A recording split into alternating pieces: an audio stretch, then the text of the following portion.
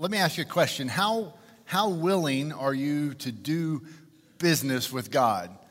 As in, how willing are you when you come into his presence and when you approach him to go, okay, God, I'm willing to hear from you. I'm willing to obey. I'm willing to follow you, because as God continues to show himself, I think he will continue to do that in so many ways, because he desires so much to reveal himself to us so that we can find life. And sometimes the way that he does that is through some struggles and some difficulties and some challenges and some hard times. And in the midst of everything that we're seeing in the book of Daniel, if you want to follow along with me, we're in Daniel chapter 4 today. We continue to see God demonstrate his sovereignty through the lives of these individuals that we get to follow along with in the book. And I've said this a few times in this series. The book is titled Daniel, but it's not a book about Daniel. It's a book about God. It's a book about God's sovereignty and how we continue to see God working, even though all of God's children and the Israelites have been taken in captivity and put in Babylon. They're in a place that they don't want to be. They're surrounded by the culture they don't want to be in. They're having to do things they don't want to do. And yet, in the midst of all that, they're trying to find a way to honor God in the midst of that. And so, one of the underlying messages for us in this book is, I can trust that God is in control. We continue to see that over and over and over and over in the book. I can trust that God is in control. No matter what I see around me, no matter what I think is going on, no matter if I think I see a train wreck coming or I see something happening that I don't think will be good, I can trust that God is in control. Let me show you some examples that we've already looked at in this book. In Daniel chapter 1, verse 2, it starts right there. It says, the Lord. Starts the Lord handed King Jehoiakim of Judah over to him, along with some of the vessels from the house of God. And Nebuchadnezzar carried them to the land of Babylon, to the house of his God, and put the vessels in the treasury of his God.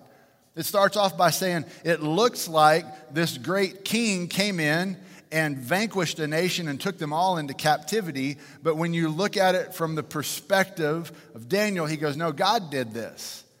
My faith has never wavered that God is bigger than any of this situation. So for this to have happened, God must have allowed this. Now, you go try to resolve why you think that is and how we think this is going to work out and good. But I've pointed this out a few times. Daniel lived his entire life in captivity, serving foreign kings. That was his lot in life. And yet he still chose to acknowledge that the Lord is at work doing all this. In Daniel 1:9, we see God granted Daniel kindness and compassion from the chief eunuch. Daniel didn't do it himself. God gave this to him. So God is fully in control.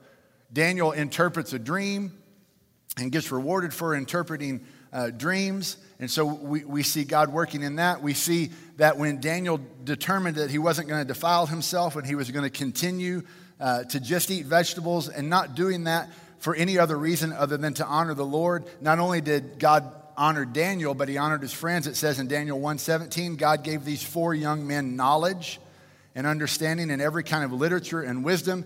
And Daniel also understood visions and dreams of every kind. Who did that? God gave them vision.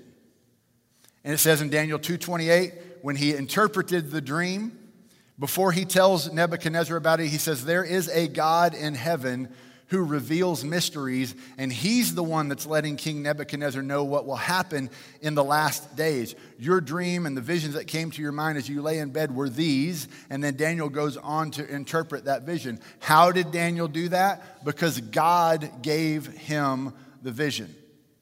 And last week we looked at Daniel chapter 3, and we looked at the faith of Shadrach, Meshach, and Abednego, and I just want to point this out again. They weren't trying to make a stand. They weren't seeking out some social injustice that they felt they needed to right or wrong or do this. These were men who were seeking to serve the Lord while they're still in this captivity and all these things that are going on around them. And there happened to be a line that they came to as they're trying to serve the Lord and as they're trying to live their life. They simply didn't bow when the king said to bow. And as that pans out, God puts them in front of the king, who gets very angry with them for not bowing. And I love that their answer was, hey, you know what? If God chooses to save us, if God doesn't, we're still not going to do this. Because this is something that we're going to do. They didn't go, the king made an edict and they ran to him and they yelled at the king and they threw things at the king and they got everybody together and made a thing on Facebook about it. They just were living their life trying to honor the Lord. And this is what happens. And at the end of it, look at what happens. After they're rescued from the fire, it says that Nebuchadnezzar exclaimed, "Praise to the God of Shadrach, Meshach, and Abednego. He sent his angel and rescued his servants who trusted him. They violated the king's command and risked their lives rather than serve or worship any god except their own." And that kind of brings us to today. The story turns for us to take a little bit closer of a look at Nebuchadnezzar. Now, here's what we know of Nebuchadnezzar so far. He's a very powerful man. At this point in time, all the known world is under his rule.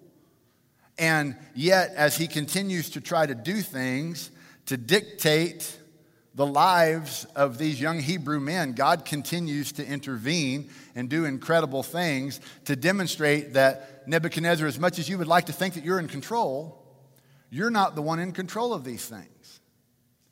And we come to chapter 4, and this is how it begins. It says, King Nebuchadnezzar writes a letter to those of every people, nation, and language who live on the whole earth. May your prosperity increase. I am pleased to tell you about the miracles and wonders the Most High God has done for me. How great are his miracles, how mighty are his wonders. His kingdom is an eternal kingdom, and his dominion is from generation to generation. Whoa, hold on a minute. This is the guy who's throwing people in furnaces, who's getting angry about dreams that he's having, who's doing all this kind of stuff to him, and now he comes to this point. We're going to look a little bit deeper into that today, but there's something that happened in his life that got him there. And it was being surrounded by these people who were just choosing to try to serve the Lord. And we need to understand that no matter what situation that we're put in life, how we stay committed to God makes a huge difference. And so we should be encouraged that I must remain committed to God without compromise. Without compromise. Not going out looking for reasons to be upset about the world, but just living for the Lord without compromise. It says in Daniel 1:8, right? Daniel determined that he was not going to defile himself. Daniel said, look, before I ever get into any situation, I'm going to honor the Lord with what I'm going to do. And so he chose not to defile himself with the king's food or the wine he drank. And so he asked permission from the chief eunuch not to defile himself. He didn't just blatantly go out and tell people what he was doing. He wanted to seek the Lord, and then he asked permission even to do these things. And we see picture over and over of Daniel working with tact and discretion and all of these ways to honor the Lord and honor the king all at the same time. Like I already pointed out in Daniel chapter 3, the response of Shadrach, Meshach, and Abednego, if the God we serve exists. This is the words that they said to Nebuchadnezzar. If the God we serve exists, he can rescue us from the furnace of blazing fire, and he can rescue us from the power of you, the king. But even if he does not rescue us, we want you as king to know that we will not serve your gods or worship the gold statue you set up. You see, that's faith without compromise. That's trust in the person of God, not the works of God. And so many people right now have a faith that's based on the work that God does in their life, and they see it as some sort of system. If it's not working, then I must have done something to offend God, or God must be mad at me and he's judging stuff, and that's not it. Shadrach, Meshach, and Abednego said, God's in charge of this whole thing. We're going to have faith that doesn't compromise, and however he wants to do this is fine with us. That's how we're going to live our life. We need to remain committed to God without compromise. And all of those things that Nebuchadnezzar witnessed, and I'm sure more, brought him to this place where he writes those words that begin chapter 4. But here's where I want us to focus today. What's my story? What's my story?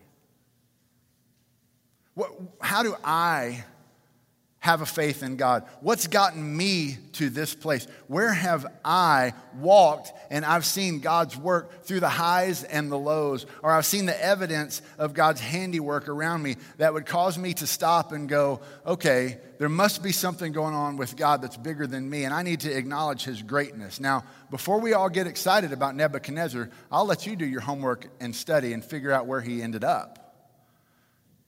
because Babylon was very polytheistic, meaning they just believed in many gods. And it could be that Nebuchadnezzar got to a place where he finally bent his knee and repented and said, the Lord is Lord, and I'm going to worship him. Or it could be that he just went, okay, your God's bigger than all the other gods I serve, and so we're going to add him to my gods, and that's where it's going to be. We don't know. This is the last we hear of Nebuchadnezzar in this book, is right here in chapter 4. But we at least know he got to this point where he acknowledged that God is at work around him, and we see him doing incredible things in the lives of people who follow him. So here's where he ends up. He tells this story. He had another dream. And as he has this dream, this time he doesn't keep it to himself. He shares the dream with his wise men, and those wise men can't figure out the interpretation of the dream. And so at this point in time, I love it, he finally just goes, okay, we'll get Daniel, the guy who I call Belshazzar after my God, but who has the spirit of the gods in him. Let's just bring Daniel in here, because I know Daniel will be able to figure this out, because something's going on with Daniel that's not going on with anybody else, so let's get him in here. And so Daniel comes in, and he interprets the dream. And this is the dream. There's this dream that Nebuchadnezzar has a big tree in the middle of the earth, and it grew real tall all the way up to the sky. It had good fruit on it. Everybody found rest under it. The animals were under it, and it was all this shade. But then all of a sudden, there's this watcher from heaven, is how they describe it in the dream. And this watcher from heaven comes down and says, okay, cut the tree down, but leave a stump. I'm paraphrasing and shortening it if you're trying to follow along. Good luck. The watcher from heaven comes down and says, cut the tree down, but leave a stump. And we're going to do something with that. And then he goes on in the dream, after he says, leave a stump, he says, then let him be drenched with dew from the sky and share the plants of the earth with the animals. Let his mind be changed from that of a human. Let him be given the mind of an animal for 7 periods of time. This word is by decree of the watchers. So what's happening here is that Nebuchadnezzar is saying this tree gets cut down and all these things happen. I don't know what happens, Daniel. And says, Daniel all of a sudden is about to interpret this dream, and he gets this look of distress on his face that Nebuchadnezzar notices and goes, go ahead, Daniel. Just tell me what it is. And Daniel begins to interpret the dream. He said, Nebuchadnezzar, it's a dream about you. And you're the big tree. You've done a lot of great things, and a lot of people look at you with a lot of respect. But you need to understand that God's going to send his watcher, and if you don't repent and acknowledge that God is God and you are not, then God's going to cut you down and send you out away from all that you have built until the time that you will acknowledge that God is God. We pick it up in verse 28. All this happened. All this happened to King Nebuchadnezzar. At the end of 12 months, so God was patient with him from the time that he had the dream, and Daniel had told him, hey, you need to repent. But then at the end of 12 months, as he was walking on the roof of the royal palace in Babylon, the king exclaimed, is this not Babylon the Great, that I have built to be a royal residence with my vast power and for my majestic glory?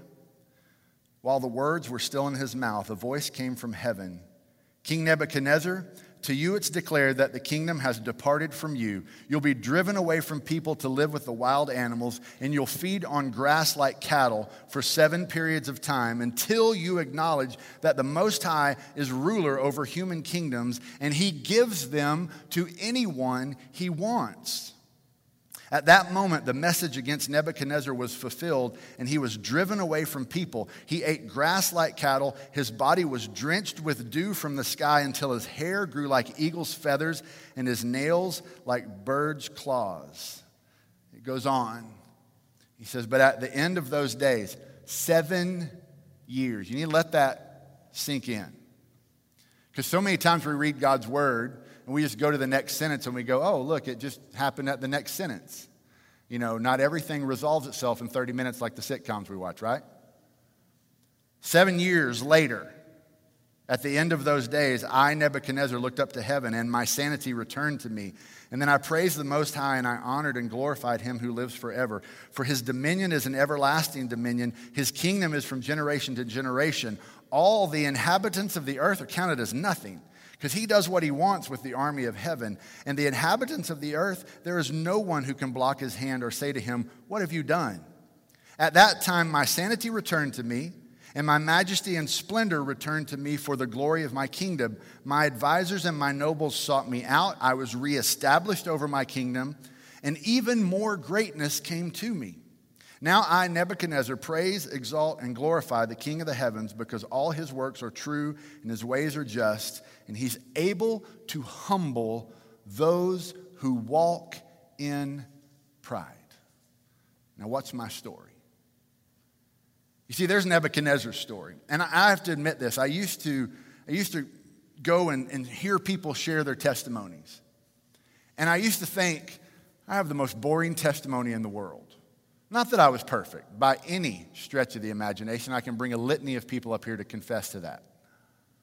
But I did not have one of those testimonies that it was just this incredible, oh, wow, he was down this path and God came in and rescued this and he had done all these things. And mine, to me, it was just kind of normal/boring testimony. And I used to be upset because I would, you kind of want to go, I wish I had more of an exciting story to tell you other than this. But can I just tell you something? I'm so thankful for a boring testimony. I've lived enough life now to go, I am very thankful for a boring testimony. For one that goes, I'm not perfect by any stretch of the imagination. I have hurt many people in my life. I've been hurt by many people in life. I've said things I regret. I've done things I regret. I'm not saying that I haven't done anything wrong by any stretch of the imagination. But you look at Nebuchadnezzar's story and he's like, I'm so prideful he turned me into a cow eagle and sent me out to the field for 7 years. I'm like, well, that's kind of exciting. I don't have anything like that, But we have a story. And here's where Nebuchadnezzar's story kind of landed with me this week. I don't want to learn the hard way.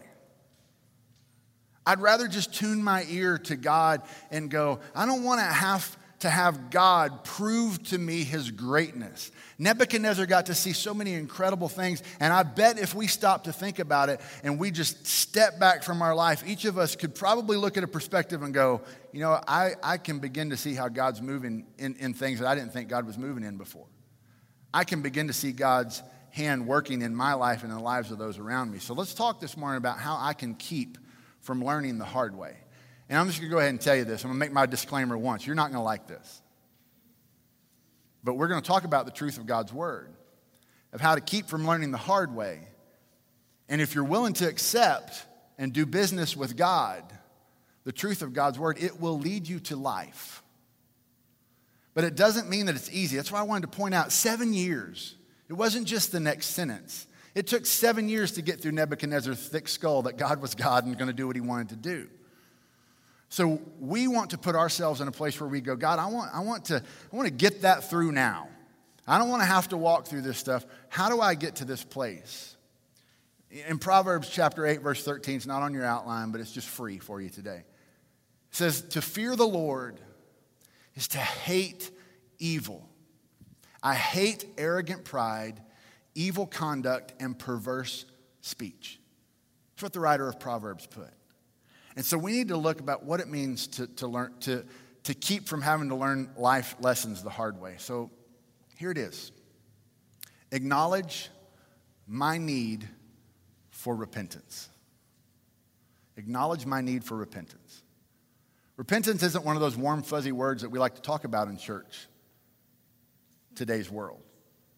You don't gather people together and go, hey, you got a sin problem. You really need to deal with that. And the way you need to deal with it is stop it.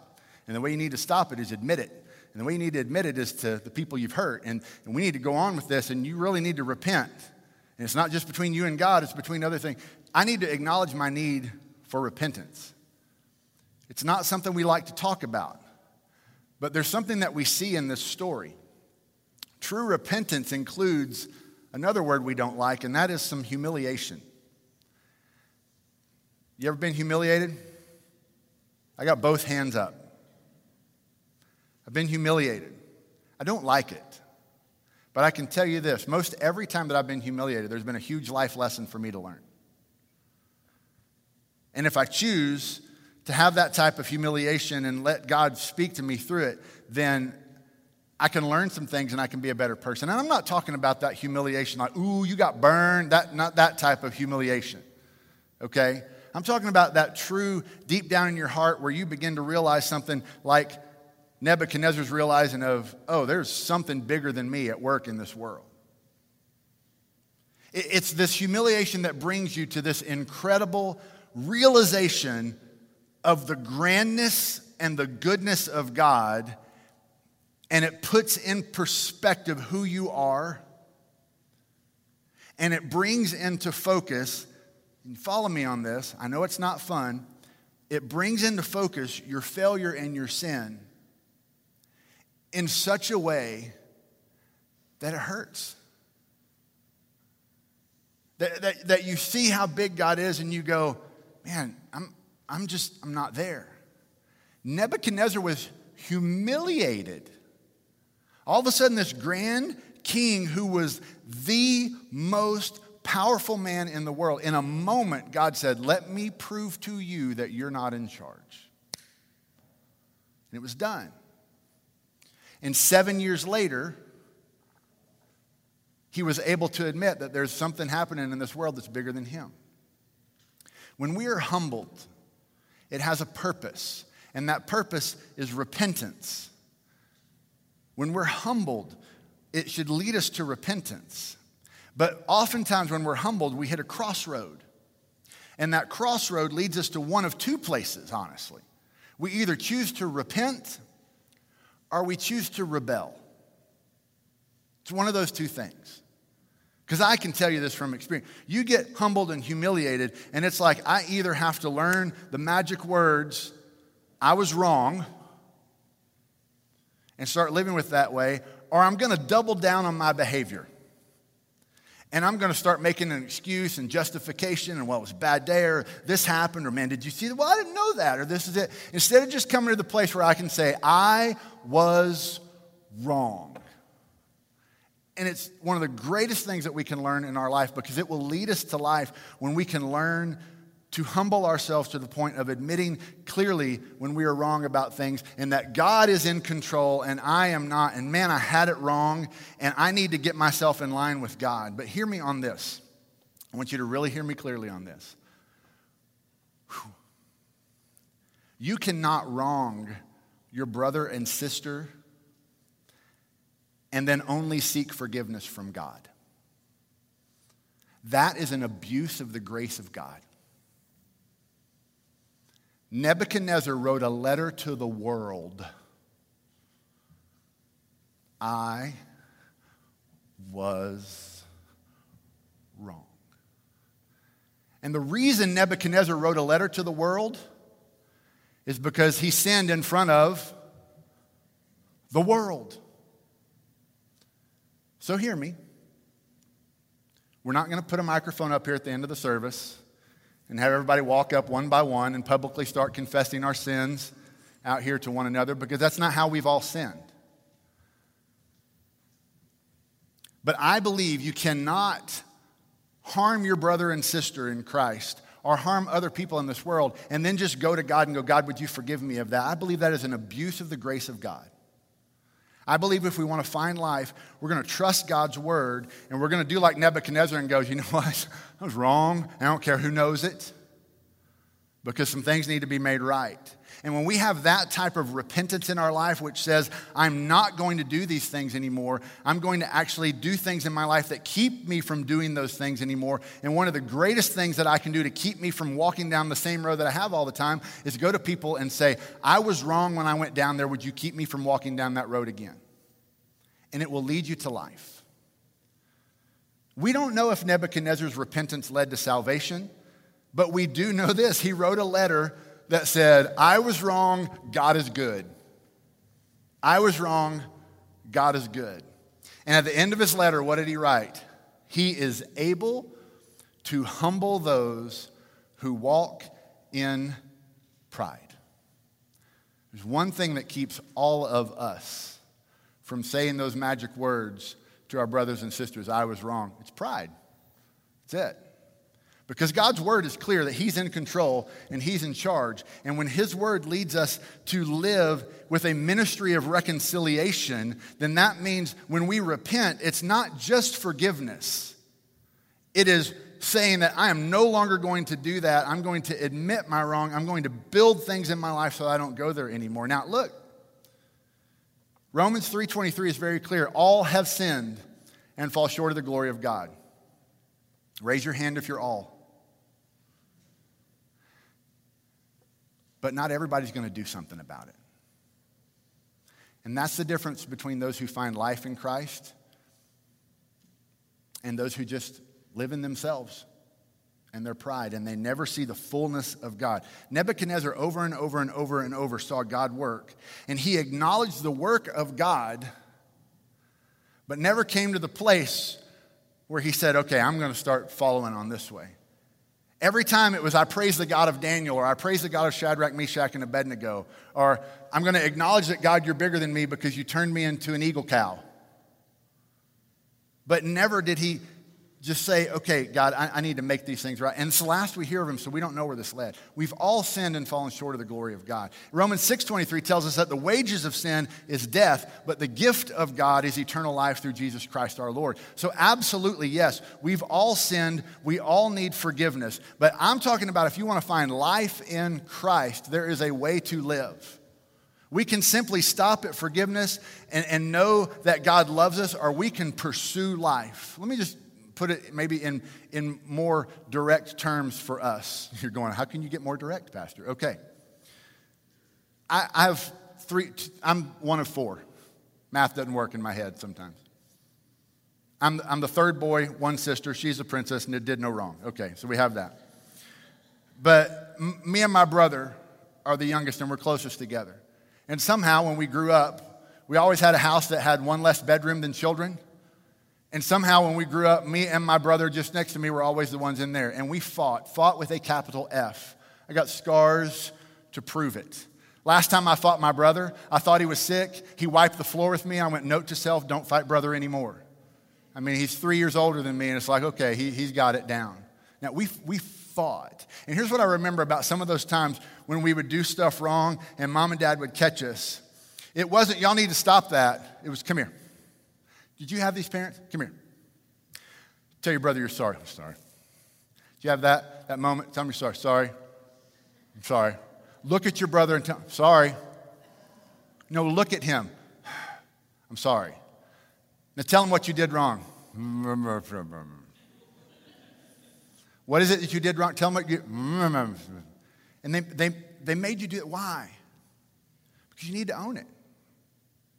Because when you have to own it and you have to look at the person that you wronged in the eye, it does something in you that makes you never want to do it again. When you just go to God for forgiveness or go tell mom, it's easy for me to tell mom I'm wrong when I harmed my brother. It's hard for me to go to my brother and go, I was wrong and I harmed you and it's my bad and there's nothing I can do about it now other than ask your forgiveness. And everything gets put in their hands and I lose control and pride. Because I have to humble myself and admit I was wrong. But I'm going to tell you something. I want you to hear me on this.